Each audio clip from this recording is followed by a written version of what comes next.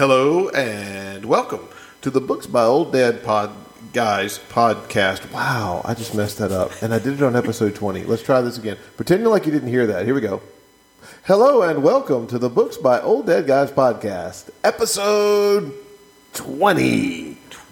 I am Scott. And I'm David. And we are really thankful that you are listening on this, the first Tuesday of the new year. Happy New Year's, everybody. Welcome to 2023. What a better way to start your 2023 than with Puritans. I mean, you just can't beat it, right? I don't see how you could do it any better. Let's start a new year with Old Dead Guys. I like it. I love that. Start a new year with Old Dead Guys. I think that's going to be our marketing slogan from now on. Start your new year with Old Dead Guys. Start your new year with Old Dead Guys. The people are not here to hear us ramble, although that is one of my spiritual gifts. They are here to hear us read Richard Baxter's The Reformed Pastor.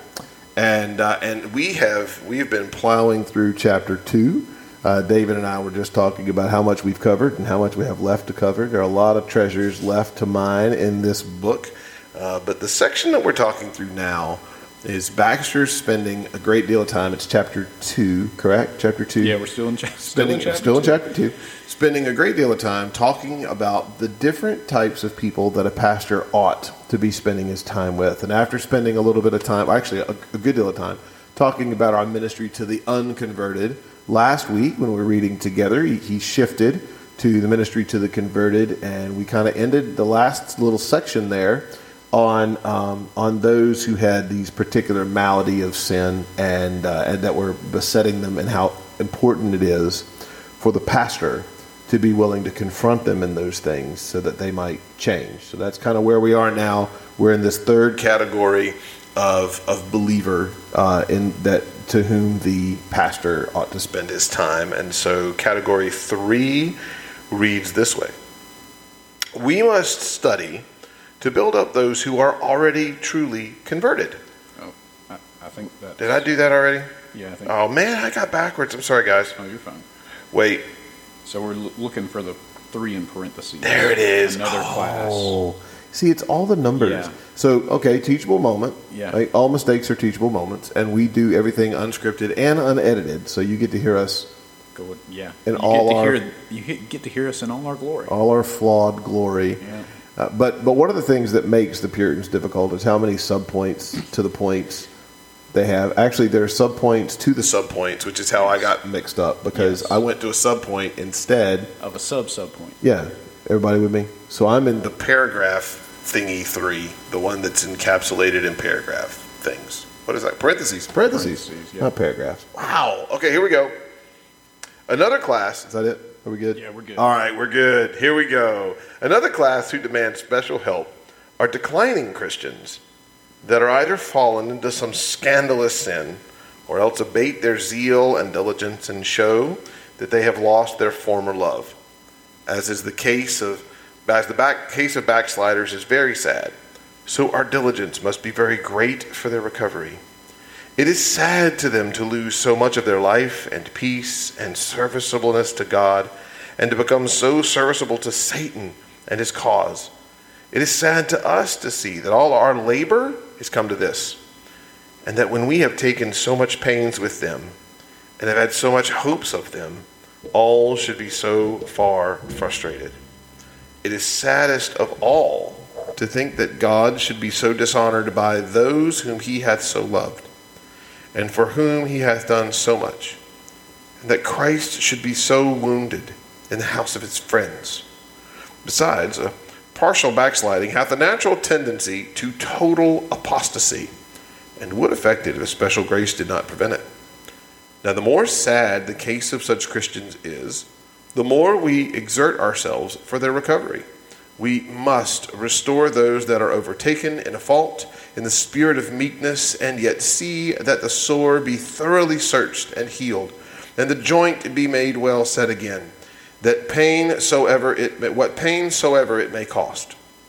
We must look especially to the honor of the gospel, and see that they give such evidence of true repentance, and make such full and free confession of their sin, that some reparation be thereby made to the church and their holy profession, for for the wound they have given to religion.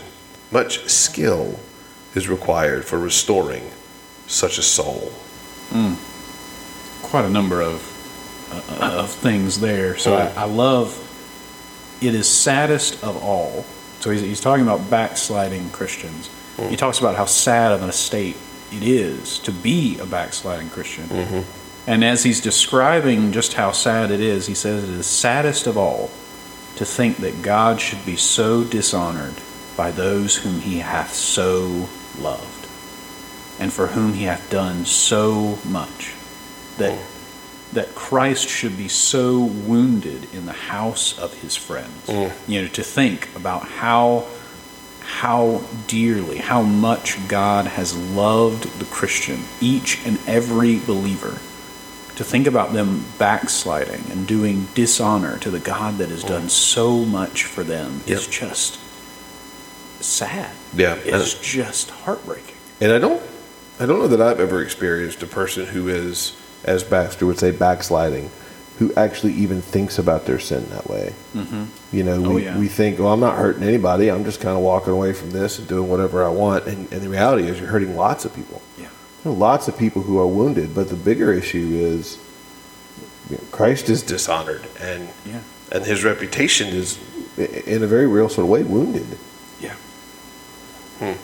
Which is why, as an aside, it's an allusion, a reference, really, in a lot of ways, Baxter's making here to the whole process of church discipline and why it matters and why it is so essential.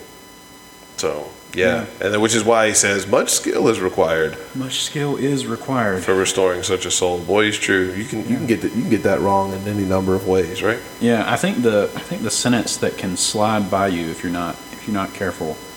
Partial backsliding hath a natural tendency to total apostasy. Yeah, man, it's easy to just slide by that sentence, but what he just said was partial backsliding. So just falling into sin and not doing the work of getting out of it.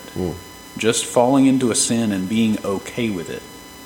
Partial backsliding hath a natural tendency to total apostasy. What he's saying is falling into sin and not working to get out of it means you are well on your way to just completely leaving the faith altogether. And we've seen that in high-profile sort of ways over the last few years with men who would compromise on some point of biblical truth, in order to acclimate themselves or accommodate the culture.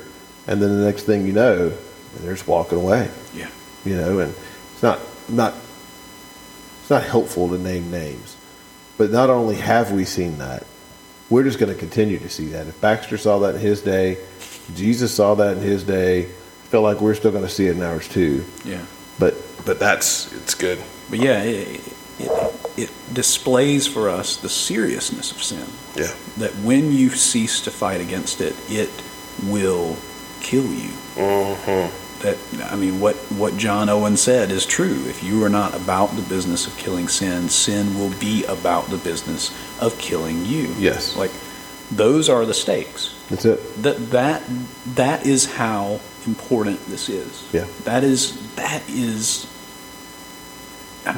what you're risking by not fighting against your own sin. Right.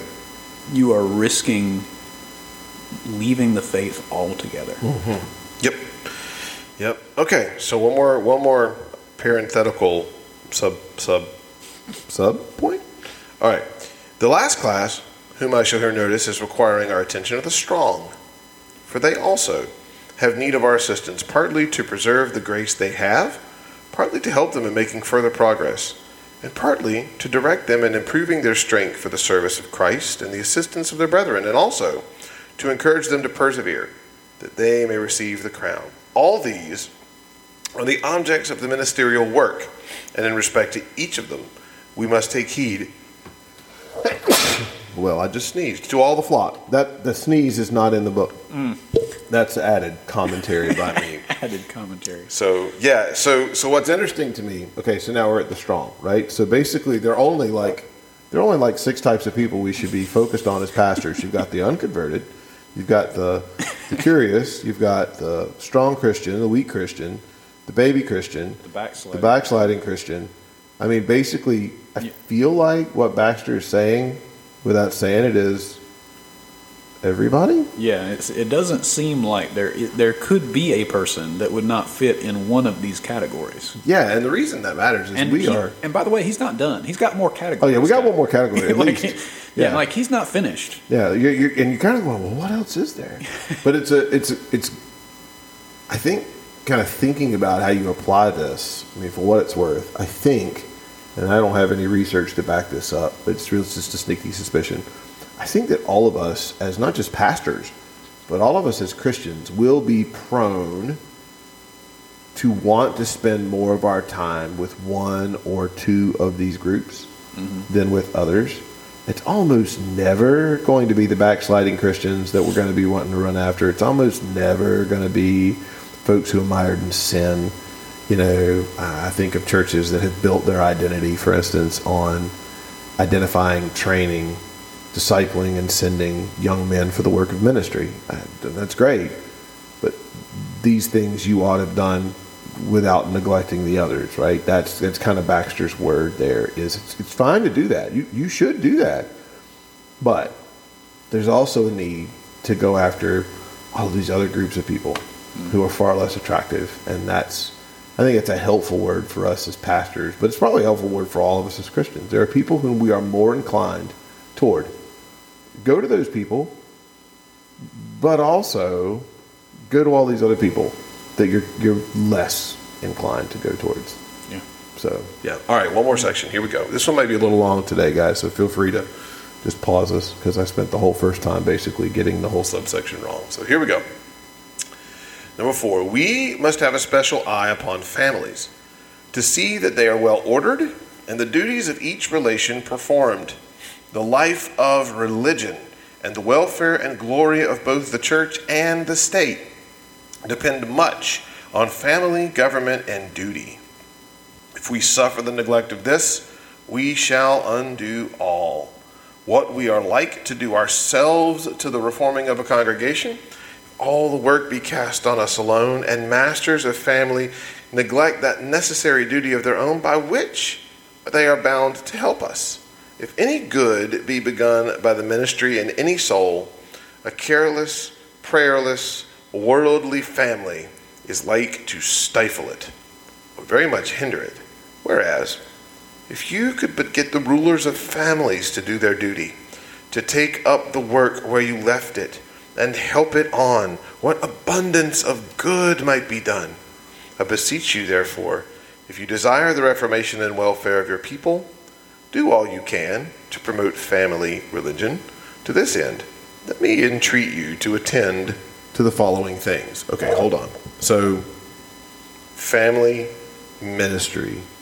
Like this is, so he's talking about being particularly careful to focus on families. And he says some really helpful things. Life of religion, the welfare and glory of both church and state depend much on family, government, and duty. But then he talks about the idea of you know, how it could stifle it, right? If any good be begun by ministry in any soul, a careless, prayerless, worldly family is like to stifle it or very much hinder it. I think we are reaping in so many ways this in the philosophy of children's ministry that has existed in churches for years that says we're going to go get the children from their families, we're going to bring them all to church, and we're going to love them, we're going to care for them, and we're going to feed them, and we're going to teach them Bible stories, and then we're going to send them home without ever really having made meaningful contact or done meaningful evangelistic work with their parents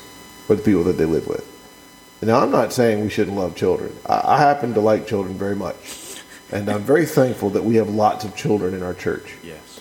But the reality of the fact is the harder work and yet the more meaningful work is this. If you want to change the life of a child, go after their dad, their mom, their grandparents, the people that they're living with, the guardians. Go after those people with the gospel. Because if you do, when that family changes, that family changes. You know, it's why we put such an emphasis on us as men, on us as dads, being the spiritual leaders of our home. Dad, listen to me. Go to church. That's a really clear statement, and I mean for it to be. Go to church. If you go to church and listen and take notes and sing, men, sing. If you do those things in front of your children will do those things when you are dead. Mm. There's a reality to this, right? Of you model for your children what it looks like to adore, love, and follow Jesus.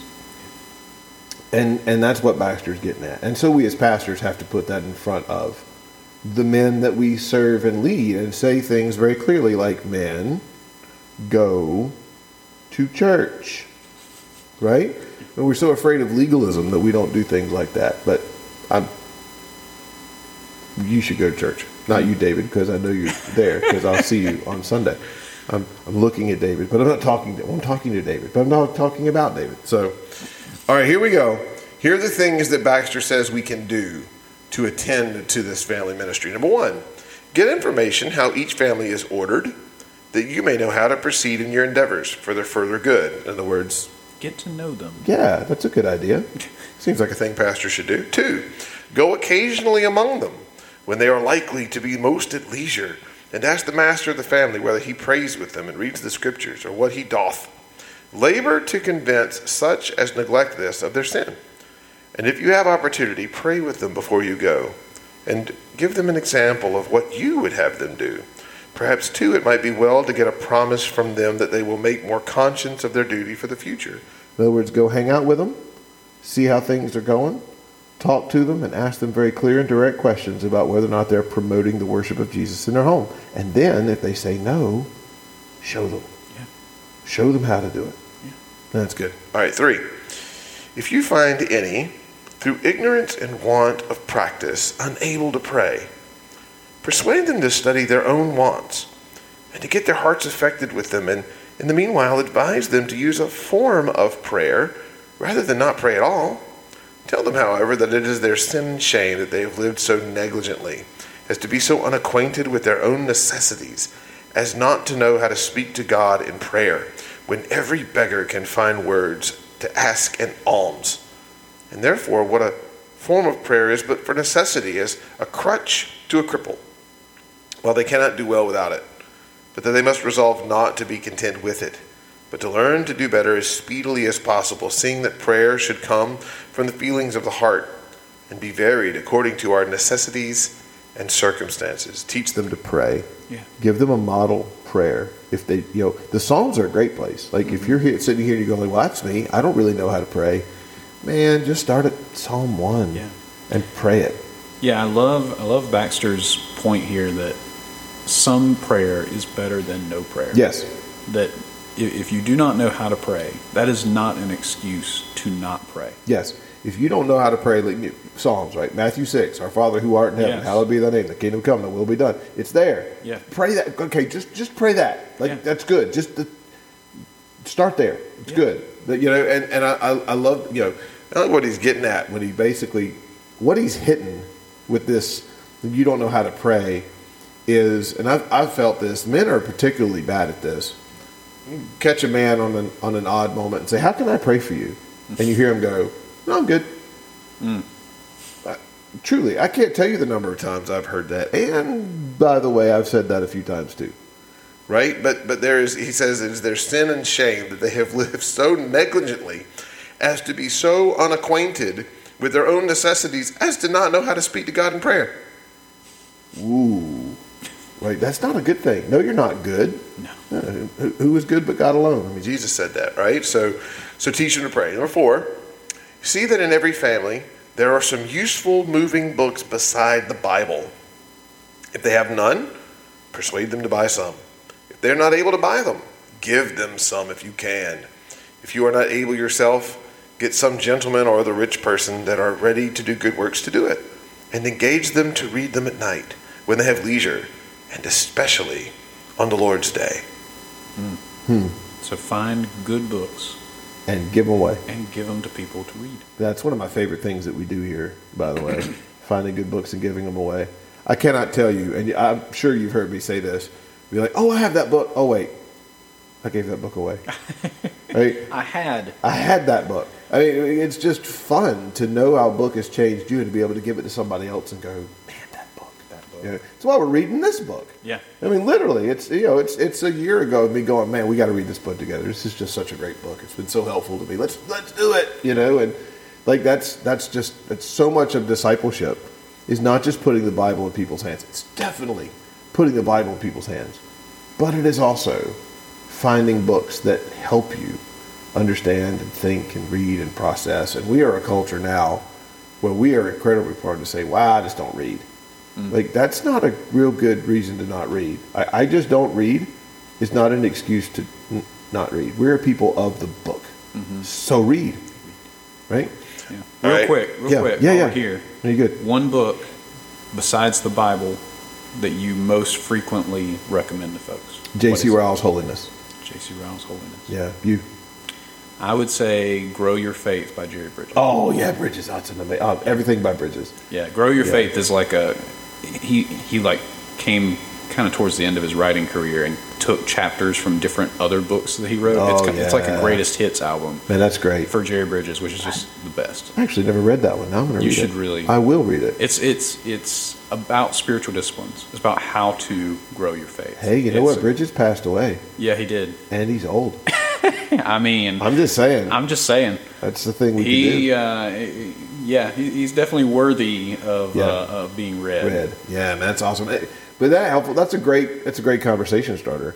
But yeah, Ryle's Holiness. I just read that. It's one of those things where it landed at just the right time. I had just finished reading Knowing God by Packer, and I love that one. Mm-hmm.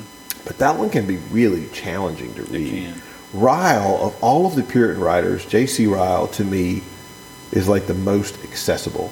Like you can just, it flies off the page. You can just read it and feel it, and it's like, I love John Owen, but Ryle is like the opposite of Owen. If Owen's writing a sentence with 200 words, and you're like having to go back to the beginning and go, wait, what's he saying? Because he's so doggone smart, and he's saying all these things, and you're like, I know this is good, and I know that I really need to be transformed by it. Ryle was just a pastor's pastor who knew how to speak to people who didn't have 27 letters behind their name. And so when he writes, you can tell that. It's awesome. Yeah, he's Solid dude. Okay. Yeah, it's a great question. All right, so we are, hold on. Number 5. How are we doing? All right, we're almost done. Hang on with us, guys.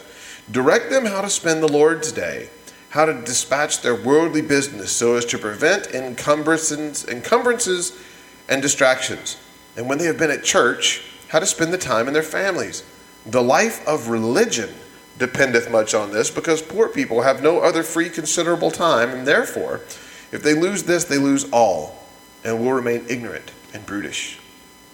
Persuade the master of every family to cause his children and servants to repeat the catechism to him every Sabbath evening, and to give him some account of what they have heard at church during the day. Neglect not, I beseech you, this important part of your work. Get masters of families to do their duty, and they will not only spare you a great deal of labor, but will much further the success of your labors. If a captain can get the officers under him to do their duty, he may rule the soldiers with much less trouble than if all lay upon his own shoulders. You are not like to see any general reformation till you procure family reformation. Some little religion there may be here and there, but while it is confined to single persons and is not promoted in families, it will not prosper nor promise much future increase. Yeah, so there's 2 things here, right? Direct them how to spend the Lord's day. So here's how you handle the idea of the Lord's Day and Sabbath, right? Like it's funny because I feel our church moving in that direction. I've had more conversations about Sabbath and rest in the last 3 months with people than I've probably had in the 8 years I've been here. So I feel like that's coming. I don't know how that's coming yet, but you can, a whole lot of your teaching is what is the current temperature of the church and what do they need most? And I feel like we're headed that way, which is really interesting. But then the other thing he's saying here is basically get the head of the household. Get the dad, get the leader. Go after the leader. Teach him how to lead. Like so much of being a good spiritual husband or good spiritual father is finding somebody that you can imitate, right? And spending time with them. And so you do that. You spend time with men that you want them to imitate you in the way you lead and the way you serve your family, and those things become contagious. Yeah. So there you go. The five ways that we do this, right? 5. Yes, good. David, any other thoughts? Yeah, I mean, family ministry is just critical. It is critical. I mean, he said it best. How can a captain get anything done if the officers under him don't act according to his lead? That's exactly right. The leader's only so good as those who follow him. Yeah. You can't expect your work in the ministry to actually advance if it's not being advanced in the home. That's it. Well, it's so much of why Paul in Ephesians 4 says the role of the pastor is to equip the saints for the work of service. Our role is leading, teaching, serving, shepherding, equipping. Our role is not doing all the work of ministry. And so, it's key. It's essential. That's a good section. That is a good section. It's fun. Well, thanks for bearing with us. It's a little longer. Really appreciate you hanging in there. Good job. Maybe sitting in the parking lot ready to go to work. We hope you have a great day. Goodbye. Thanks.